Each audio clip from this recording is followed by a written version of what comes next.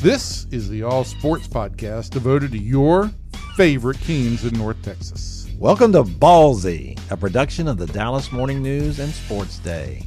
Our weekly show is proudly hosted. Okay, strike that. Our show is hosted by Kevin Sherrington, Evan Grant, and myself. I'm David Moore, and who knows, maybe we'll have a special guest or two along the way. Catch other episodes by subscribing to the Ballzy Podcast on iTunes. We're also on social media. Just search Ballzy Podcast on Facebook and Twitter, and you'll be notified of the latest episode. Don't forget, it's Ballzy with a Z. Are you ready, sports fans? Ballzy starts now. Hello, everybody. Welcome into Ballzy, the Sports Day DFW Dallas Morning News Sports Podcast. I am Kevin Sherrington, joined now by Evan Grant. Hello, Evan. Hey, happy morning to you, Kevin. You know, Evan, it's been a couple weeks since we've had the podcast, and I can't tell you how many people have been contacting me saying, hey, when's that Ballzy podcast coming back? Well, let's see. Probably nobody in your family. Who actually would have contacted you and said that? Well, there was a whole bunch of people, like two, I think. Who's missed us? Doug Parker's missed us. Do you know Doug? No. Yeah, you know Doug. Doug's a reader. He's a very loyal reader, and he'll be glad to get the shout out. So thanks, Doug, for wondering about us, and we appreciate that. So a lot's been going on in the old sports world for a change, and that's really good. We had a whole bag of nothing for about 4 months there, and now we've got sports going on. The problem is, especially last night, it was pretty catastrophic from the local standpoint. If you consider what happened to the Mavericks, a 43-point loss. You would have thought that was almost mathematically impossible to lose by 43 points in a playoff game. But they did. Broke all kinds of records in the process. And then the Rangers lost again, too, which to me it's like – also by 43 points. It's amazing. It just seemed like 43 points, Evan. It wasn't really. But before we get to the Rangers debacle, I want to talk about the losers with the Mavericks because, you know, the talking point became, from the local angle, Marcus Morris running over on an inbounds play and then stepping on the back of Luka Doncic's left foot, causing his left shoe to come off in the process.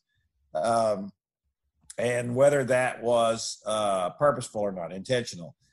You know, of course, Morris says that was not the case. Of course, a lot of fans say, obviously that was the case. There's all this room out here. There's a stutter step before you actually stepped on his foot. I don't know. I don't know if he did it on purpose or not. It's funny, Kevin, because I wouldn't expect that anybody would think that there are any conspiracies out there. No. Yeah, there's conspiracies now leaked over into basketball. Look, this kind of stuff happens in the NBA a lot. I can remember the first time that this ever occurred, where I was made aware of what could actually happen in an athletic event or specifically a basketball game. I was just in high school. I was in at a game at Hopkins Pavilion between the Rockets and the Celtics. And Calvin Murphy, great little guard for the Mavericks, for the Rockets, had just made a shot, and he was running back down the floor. And so I'm actually at the game, which I'd never been to a professional game, basketball game at that point, so it was very exciting. And I'm actually watching Calvin Murphy run back down the floor. And as he's crossing midcourt, Paul Silas, who was the big hulking forward for the Celtics, had a long career in the NBA, and then was a coach after that. Yes. You're talking to me, a fellow old man. I know who Paul Silas is. Yeah. And he was also crossing midcourt at the same time. And as they crossed paths, I watched Silas lift his knee perceptibly as Calvin Murphy crossed in front of him, and Calvin, of course, spills over into the court. I mean, he just does a face plant right there in midcourt, and Silas just chugs on down the court like nothing happened. And I realized, oh my gosh, he did that on purpose. He tripped this guy as he was going down the floor. In my little teenage mind, it never occurred to me that an athlete would do something purposefully against another guy that was illegal. I just thought that they just played the games and they did the best they could, and that's what they always said after the games anyway. So, yeah, these things happen. I've seen Karl Malone reach out when Dirk Nowitzki was having problems with his shoulders. And in my estimate, he reached out and kind of pawed at his arm one time. And Karl Malone's a very big man. And when he messes with you, there are ramifications from that. And Dirk's shoulder popped out when Malone did it. So, and clearly he did that on purpose. So, a little more difficult to tell in this particular case. Did Morris intend to step on the back of his foot? All right, whatever you think about that. And that should definitely be motivation for the Mavericks. The problem is that after that, or even for the entire game, he didn't look very good for Luka Doncic. He just didn't look like he was in the same condition he was right after that injury happened on Sunday. So that was it's a little bit hard to believe that you think that they're going to be able to rally after the Clippers put on that display last night. The Clippers finally looked like who the Clippers are supposed to be. Paul George had a great game after playing terribly for 3 games. He had 35 points, 12 of 18 from the field. Kawhi Leonard played the kind of game he always plays. The Clippers bench played very well. They were very physical. They're a very physical team, very tough defensively. Clippers shot over 60% from three-point range, I believe.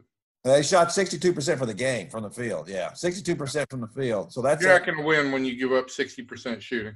No, the Mavericks didn't do anything. They didn't challenge. They didn't close out. They didn't. And of course they're missing Kristaps Porzingis, and that's a big loss for the Mavericks. Obviously, no question about that. But as intimidating as he can be around the rim at times, he's not a great defender overall. And the Mavericks showed no inclination to defend anybody in that game last night. I picked the Mavericks to lose in 5 games. I think I was off by 1. I think it's going to be 6. I don't see them recovering from this. Even if Porzingis and Luka are both at the top of their games, which I wouldn't expect that to be the case. I think they're both hobbled and they won't be able to play as well as they could. I just don't see this going much further. Yeah, the thing I agree with you most significantly on is you can debate whether the play was dirty or not by Marcus Morris, but I don't think it was a 43-point play. I don't think you give up 154 points in an NBA game, you're not going to win. I'm not a smart man, but I know this much. I agree with that part. I agree with you 100% on that when you said you're not a smart man. Thank you. And I listen, you take Porzingis out, you've got a hobbled Doncic, and I know he really played a tremendously heady, hardy game the other day. But the fact of the matter is he is hobbled. You do all of that and you're playing in kind of an uphill battle anyway. I think eventually the tide's going to turn. The Mavericks had their emotional moment the other night, and I think that the Clippers have rallied and woken up. Well, I want to just say this, and then we're going to move on to other topics. But the Mavericks have had a really good season. Before the season started, I picked them to be a fringe playoff team, chance to make the playoffs. I thought a good chance, and then they would be one and done. That's basically what they're going to do, I think. But it was more entertaining than I thought it would be. I thought there were that moments when Porzingis really played really well. I think going forward, the concern should be, is this a guy who can play, 75, 80 games a year, or is he a guy that's going to be more like a 60-game player? Because of problems with his knees, which seem to be chronic because he had the one operated on, and now it's the other knee's the problem. What's going to be the issue here? I think you can live with him playing 60, 65 games a year as long as you get a third wheel. I think this team still lacks that. It still lacks a player that they can go to. Tim Hardaway was terrific last night, but it's just I think that I like Tim Hardaway off the bench. I think he's a better player off the bench. I think they just need one more guy. They're probably not going to be able to get that player this next offseason because of salary cap issues. But once Courtney Lee's off the cap, once Tim Hardaway's contract is off, I think then this team can make a real leap. The good thing is that Porzingis is only 25, Doncic is 21.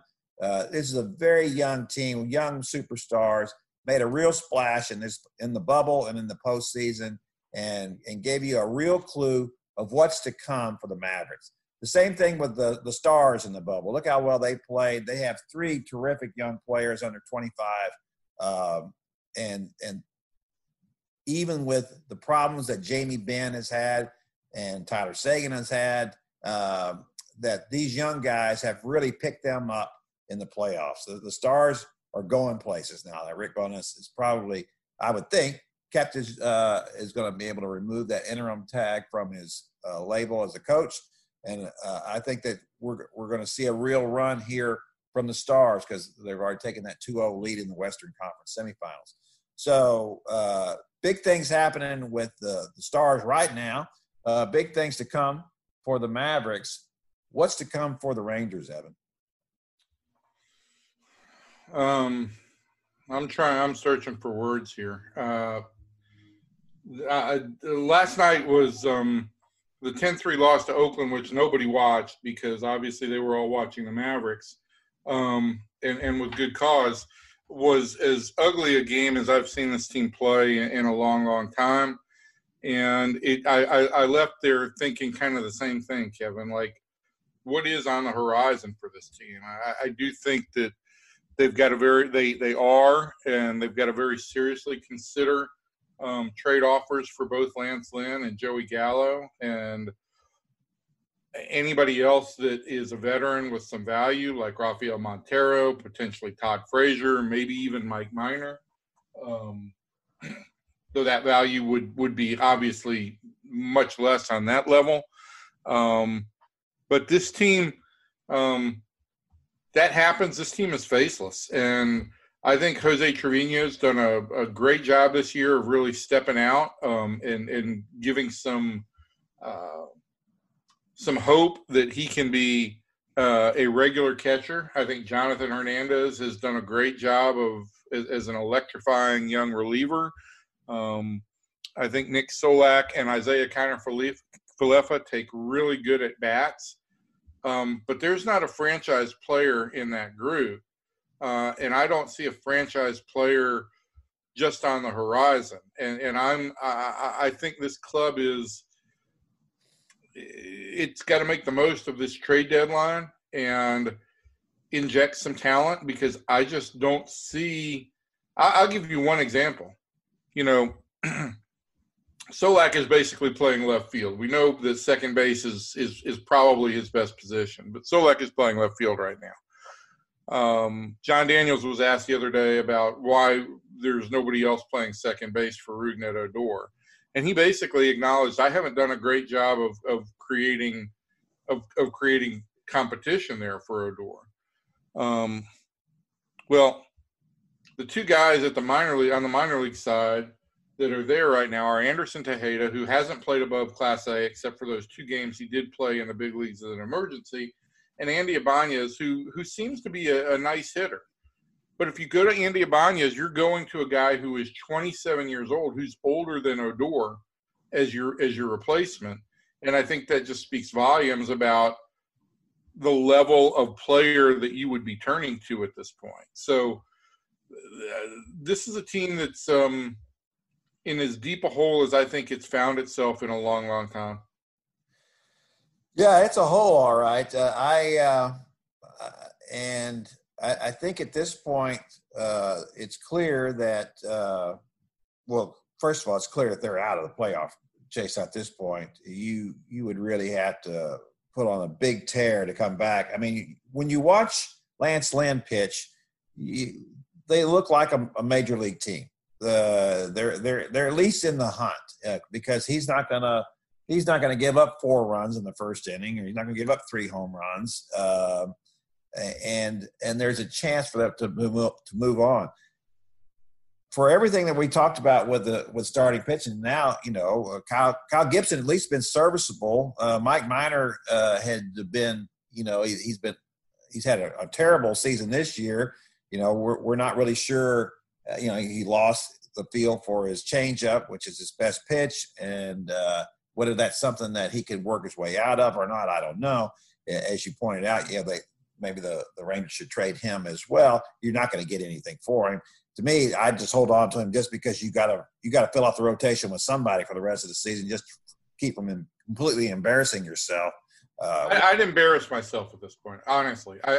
If the rest of the season ends up becoming a glorified tank job, and this team ends up winning 20, I would not put it past this team losing 40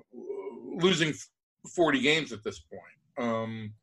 But if it becomes a glorified tank job and you get a much better draft pick next year out of it, you've got to start somewhere.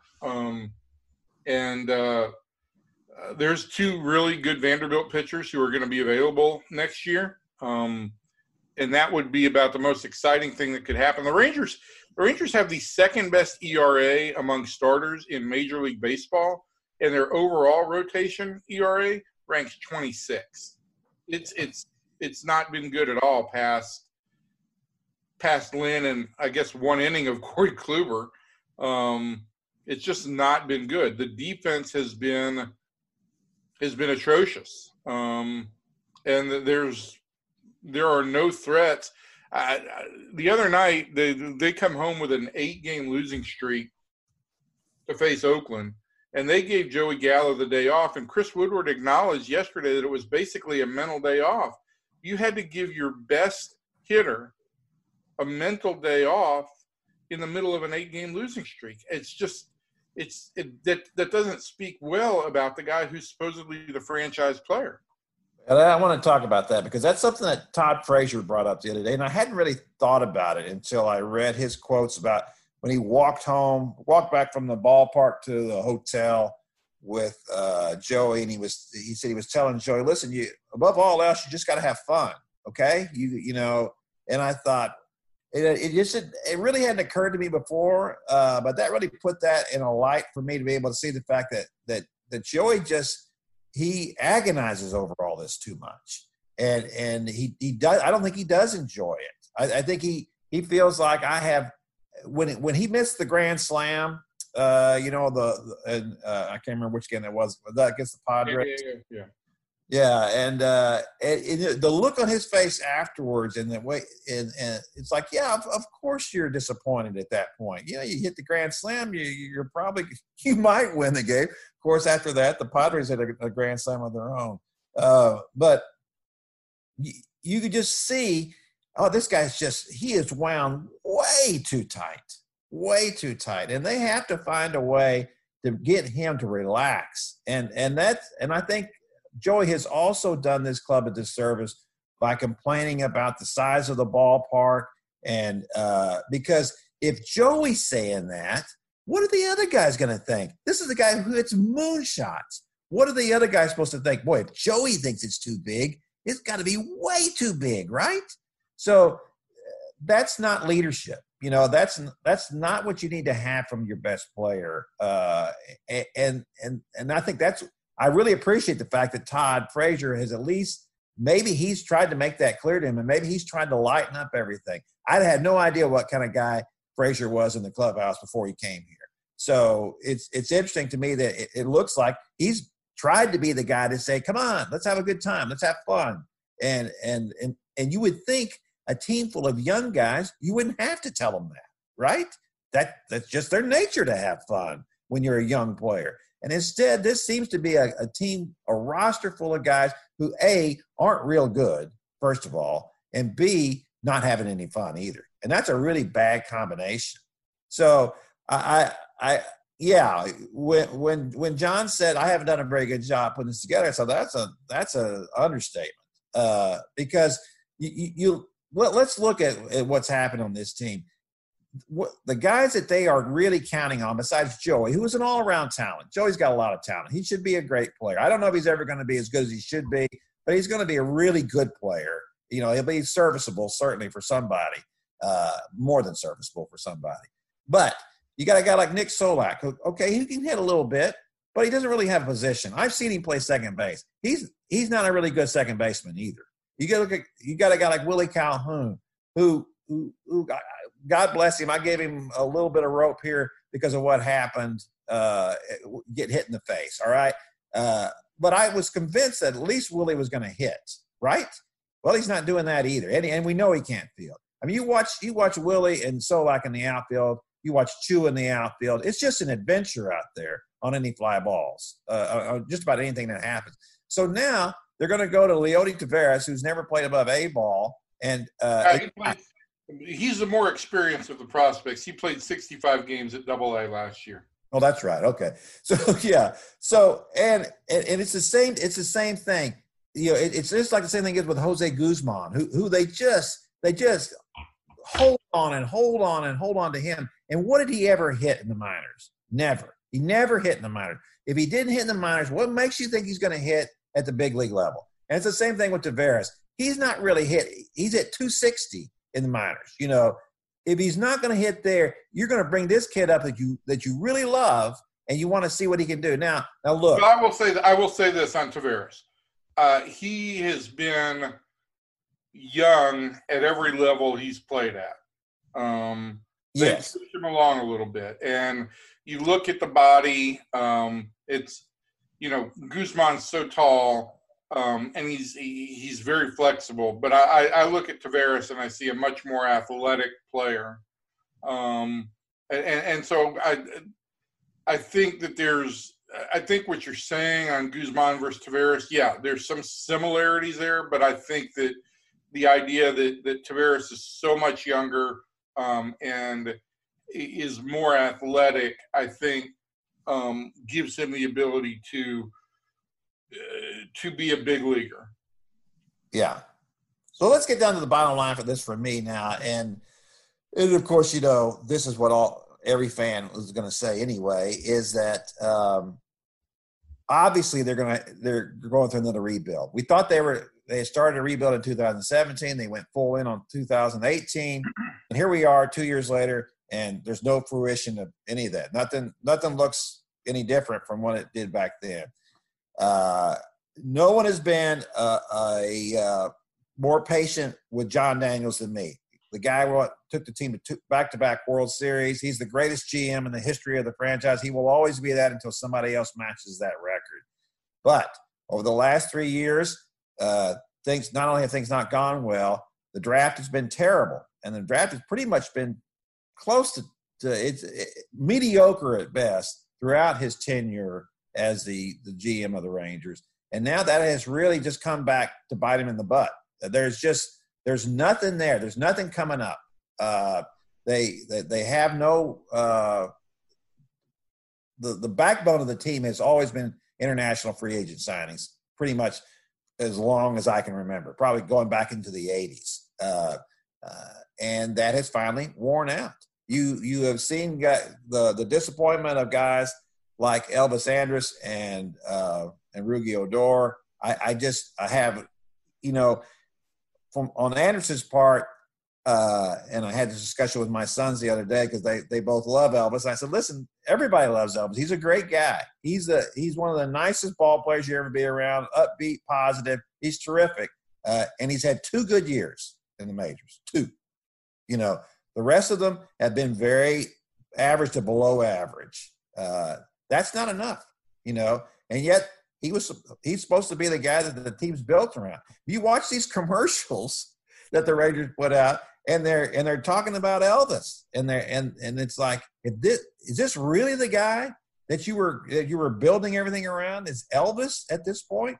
That's that's just not going to cut it. And you watch other teams and you watch, you see the young players, you see the young stars, you see the potential, and there's just none of that with the Rangers. There's just none. There's Joey, and that's it. Everybody else is just a marginal, or just at best an average big leaguer. That's the ceiling for most of those guys. So here's the problem for me. Do I trust Jon Daniels at this point now to rebuild this? No, I don't think I do. I think at this point it's time to move on. And I'm not happy to say that kind of thing. I don't ever like to talk about somebody getting fired. I know that I'm supposed to want to do that as a columnist. I don't like doing that. I don't take any joy in it. But I think it's time to move on. I think it's time to move on to somebody who has a different plan. I don't know, and I can't explain what happened. I don't know if it was a brain drain from some of his underlings leaving, going to San Diego and Minneapolis. But I just think that it's been very difficult to justify keeping a guy who has not only tried to rebuild, it didn't happen. And that even if we do what you say and go with young guys, it's like, go with young guys to do what? What do you expect them to do? There's not a future with most of these guys. I'm not going to advocate for the firing anybody. I think that's a little bit out of my purview in my role. But certainly, listen, there's been some criticism of this front office over the last few years. Some of it unmerited. The whole JD versus Nolan thing is such a tired argument. Some of it merited. This team has not drafted and developed well outside of Gallo. I do think that, hey, if they do produce major league regulars in Trevino and Kiner Falefa, and a major league elite reliever in Hernandez, that's been a positive from the year.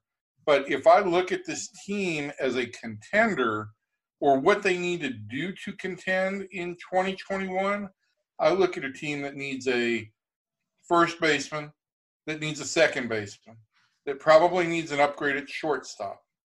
And if you keep Kiner Falefa at third, you're probably a little bit short power-wise at third. If you move Kiner Falefa to short, then maybe that satisfies shortstop, but then you need a third baseman. You've got hitters in left field, but I don't know how much of an asset either one of them would be defensively. You don't have a center fielder. And if you trade Gallo, you don't have a right fielder. You might have a catcher. And I guess the strong point is with Solak and Calhoun, you're certainly plenty deep at DH. Yeah. A lot of DHs. And if you trade Lynn, you don't have your top starter coming into next season is Kyle Gibson, backed by Jordan Lyles, and none of the young kids, save for right now, this team is hanging on a perfect relief inning by Kyle Cody. None of the young kids who are potential starters have really taken any step forward. Joe Palumbo is, and I'm not sitting here and going to cast any aspersions, but he now has had a bad flare-up with ulcerative colitis, and this is a guy who's had some issues health-wise in a very young career. Colby Allard has had 2 really bad back-to-back starts. I'm giving him the rest of this year to look at it, but I've just gone through the whole roster, Kevin, and there's not a whole lot of strengths there. No, there's not. And, they did a great job. Listen, and you pointed this out several times, and it's true. They did a great job of finding Mike Minor, right? People wanted to sign him as a reliever, not as a starter. The Rangers gave him a shot, and he was terrific last year. And he struggled this year. I wouldn't give up on Mike Minor from that standpoint. And I'm sure that the way he's pitched now, he'd re-sign and probably cost you a lot less money. They did a great job with Lance Lynn. Not only did they did they get him, but they tinkered with him. They got him to say, hey, listen, you need to try to do this. And it resulted in him pitching better than he's ever pitched his entire career. And it looks real. I mean, when he does it, he looks like he knows what he's doing. So I give him credit for those kind of things. I'm not saying that they couldn't make those kinds of moves, but those, unless you're willing to spend an awful lot of money, which we don't have any indication that the Rangers or want to do that. They appear to just want to make money. They appear to want to get a ballpark out of Arlington and make a lot of money, and then just see what happens after that. So unless you want to spend a lot of money on free agency, there's not enough that you'd have to replace, as you said, about half the team at least through free agency to be competitive next year. And these guys have not done that. I made the case, obviously early on. You made me write the column saying that they should trade for Nolan Arenado. I didn't want to do that. You said you would throw me out of the press box if I didn't do it. I think I said that, but I will say this, to the point of this offseason, this team's got about $67 million coming off the books at the end of this season. And that also includes the last $9 million payment to Sin-Soo Choo. And when I actually got an interview with ownership last week and I asked Neil Liebman about next year, he said the team wouldn't tank, but at the same point, his quote about where this club would be was, we will field a good team. We have to have some young guys coming up, but we are not making cuts to the team just because it would save us a few dollars. That's not the way we think. That is not reassuring to me if I'm expecting this team to go out and bolster itself with free agent signings. Well, here's the problem for ownership is that you open up this new ballpark. You want to have a splash, right? You don't want to open it up with a team that's tanking. I mean, that's just counterproductive, right?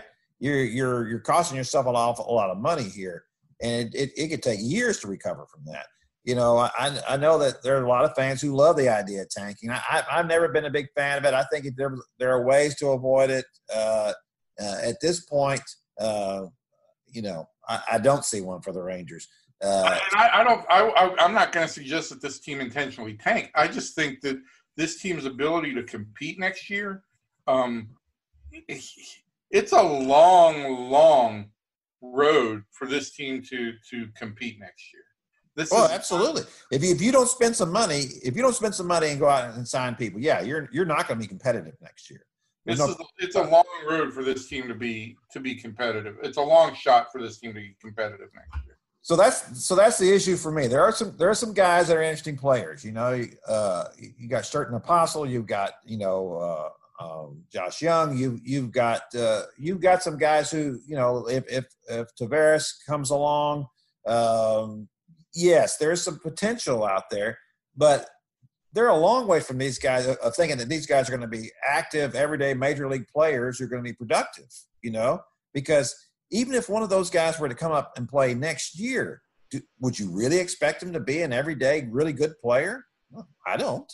I mean, they're going to struggle. They're going to really struggle. Tavares is really going to struggle. Even when Anderson Tejeda came up and he had that great first game, he's swinging at the first pitch. They could have thrown one over his head. I think he would have swung at it. It's like he was determined to do that. It's like I would have told him, I don't care what they throw you, Anderson, don't swing at the first pitch this time. It was as bad as watching Josh Hamilton at his worst, flailing away at the first pitch. And the same thing with Josh. Don't swing at it. Don't swing at it for the next 6 at bats. And then maybe they'll finally throw you one after that. So anyway, I mean that's the issue for me is that even the guys that they like, they still have such serious flaws. So I just my issue is that I'm 64 years old, Evan. If this team, Kevin, you have a lot more issues beyond that. Yeah, I know.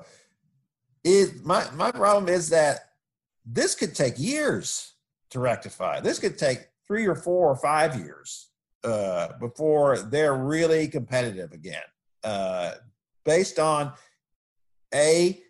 where the farm system is, as you pointed out today, is ranked 24th by is it Baseball America that you said ranked them 24th at this point, based on the fact that we haven't seen anything from these owners to show that, yeah, we're going to spend some money, and based on the fact that if Jon Daniels remains as the general manager, the track record in the draft just hasn't been good. Now, maybe these last couple of drafts are will be difference makers. We'll see. But the MO was always drafting guys with a lot of upside, and maybe not a lot of production. Real toolsy kind of players, as we like to call them. And Kevin, I'll just say this. Maybe we because of Jose's schedule, we didn't record this podcast on Tuesday morning. We reported it obviously today, Wednesday morning.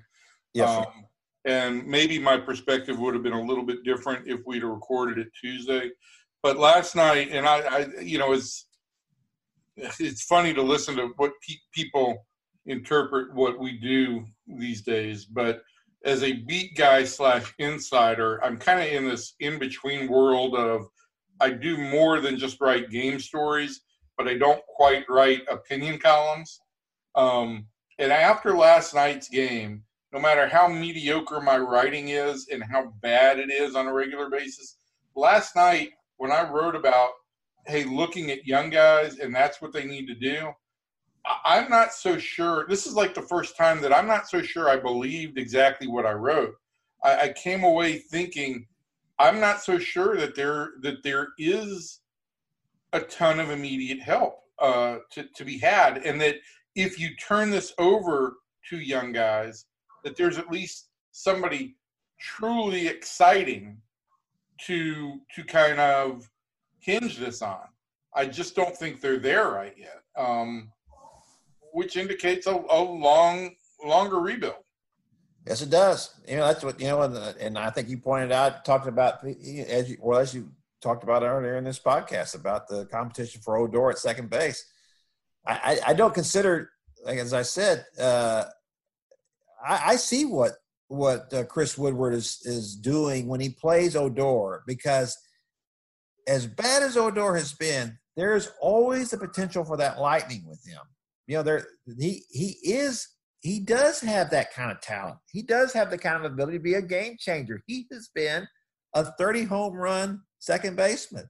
He has been a guy who was on the border of being one of the best 6 second basemen in baseball.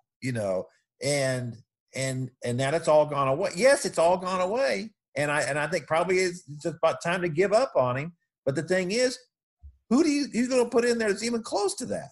There's nobody. And as Woodward has pointed out, Rugi was a linchpin here. This was a guy that you got to give Gallo somebody else to back him up here, to put bat in front of him or to bat behind him. You have to have somebody to do that. And I think that there was real hope and with good reason. There was real hope that Willie Calhoun would be that guy this year. The Urias pitch that fractured his jaw, again, like the pandemic, nobody could see that coming, and nobody could see the issues that Willie's dealt with. He's been real forthright and honest that he's had some anxiety about stepping in there against left-handers. And then just as he was starting to get back, basically tore his hamstring. So it's been a lost year for Willie. On Odor, I just feel like this is his 7th year, and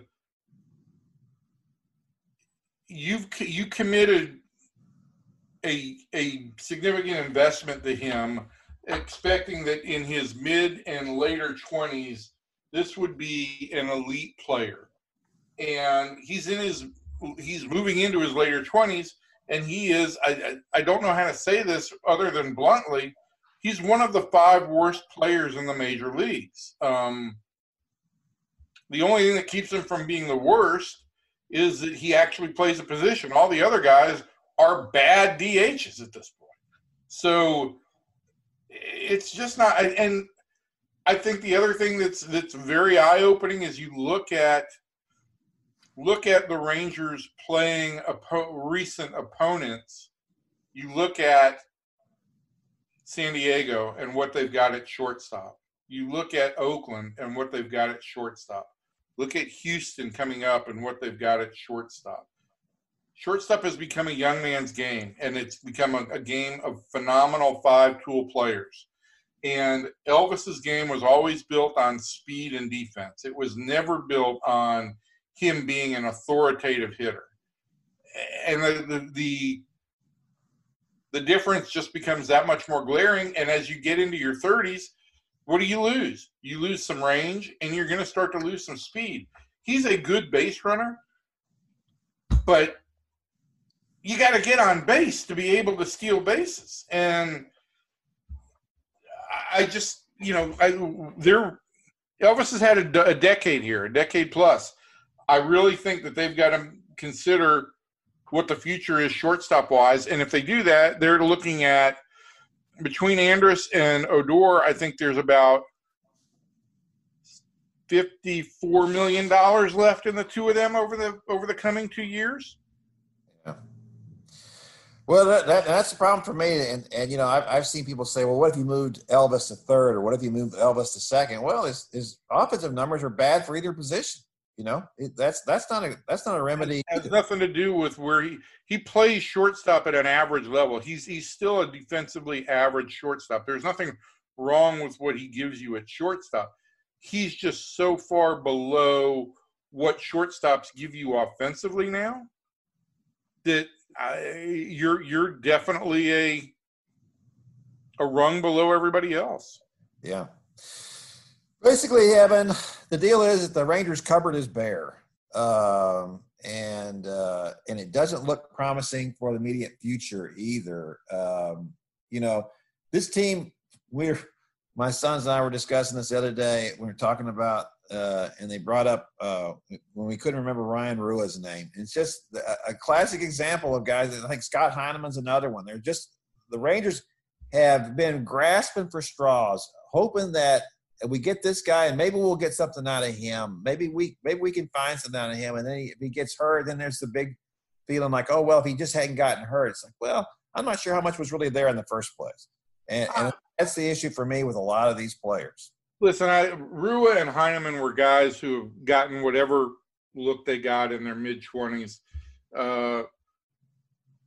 This team failed. This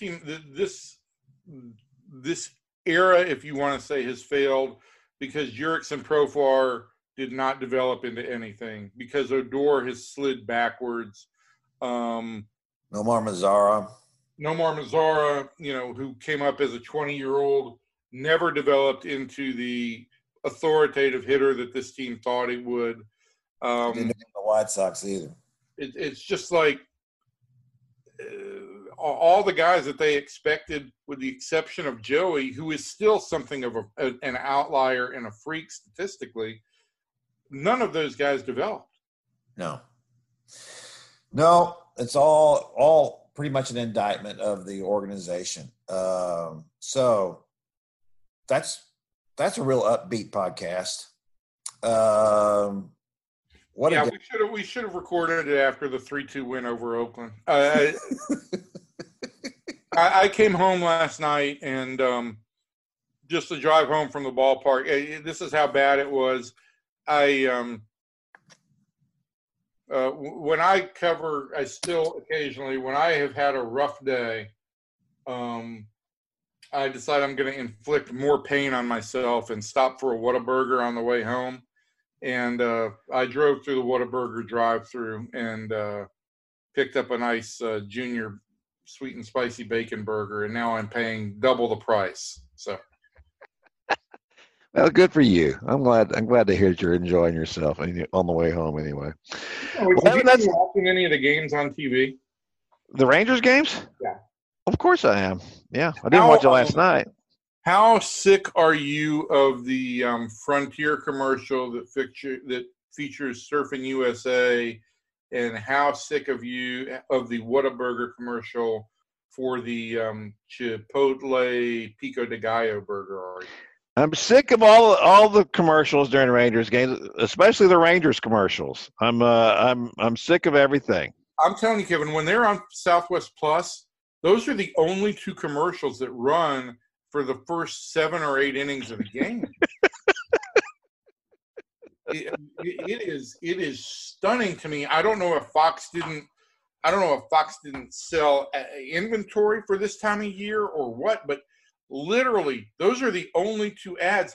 Gina has watched some of the games at home with me when I've been home, and she's ready to commit violence when that Frontier commercial comes on. So, make sure she didn't have anything sharp in her hand during commercials. All right, nobody would blame her if the violence was committed against me anyway. Yeah, that's true. That's what I say. All right, that's going to do it for our podcast for today. We didn't have David Moore with us because of the Cowboys, something lame about them. We didn't even talk about the Cowboys, and they're still talking about Earl Thomas and whether they want to sign him or not. No one has been more in favor of them going after Earl Thomas than me. I wrote a personal record, 8 columns saying they should sign Earl Thomas. And I have to tell you, I don't know that I'm for it anymore. Earl's had some alarming issues here in the last year and a half, and I'm not sure I'd be in favor of it anymore. If it was a really low-risk deal, maybe so. But I really admire the way the Ravens handled all that. They could have easily have just kept him for this year, which who knows what's going to happen this season anyway because of the pandemic, and then they wouldn't have it wouldn't have cost them nearly as much money against their cap this year, and they just decided, no, this guy's not good for us, and they backed up Chuck Clark, who was the team leader, the other safety who Earl got in the little fracas with. So anyway, David was not around to discuss all that. Story, Kevin? Yeah, go ahead. So the other night, and they all run together at this point in time. The 2 nights ago, I guess, when Luka made his big shot to finish off this amazing performance and beat the Clips at the buzzer. Yeah. Overtime in a game the Mavs trailed by 21 in the second quarter. Right. Our good friend Richard Justice sent me a tweet from Bob Ryan that said, I have seen every phenomenal young player in the NBA over the last 60 years, and Luka Doncic is as exciting and as promising as just about any of them. Right. Maybe it was more forceful than that. And my reply to Richard was, never fear, tomorrow morning, Skip Bayless will find a way to rip Luka Doncic on whatever the name of that idiot show is. And I got tweets about 8 o'clock the next morning with people who had posted what Skip's quotes were, and it's good to know that Skip is still predictable. Well, you can count on Skip to be a contrarian. If everybody's going one way, Skip goes the other, and that's what he does. And listen, I'm gonna tell you something. He's made a lot of money doing that. Yep. Unlike me and you. But we still have our soul. Yeah, well, yeah, I guess you could say that. I'm happy to say that. All right, Evan, that's going to be it for me. We'll check you next week. Maybe David will be back with us, and that'd be a lot of fun. We can talk some more football. See ya. Bye-bye.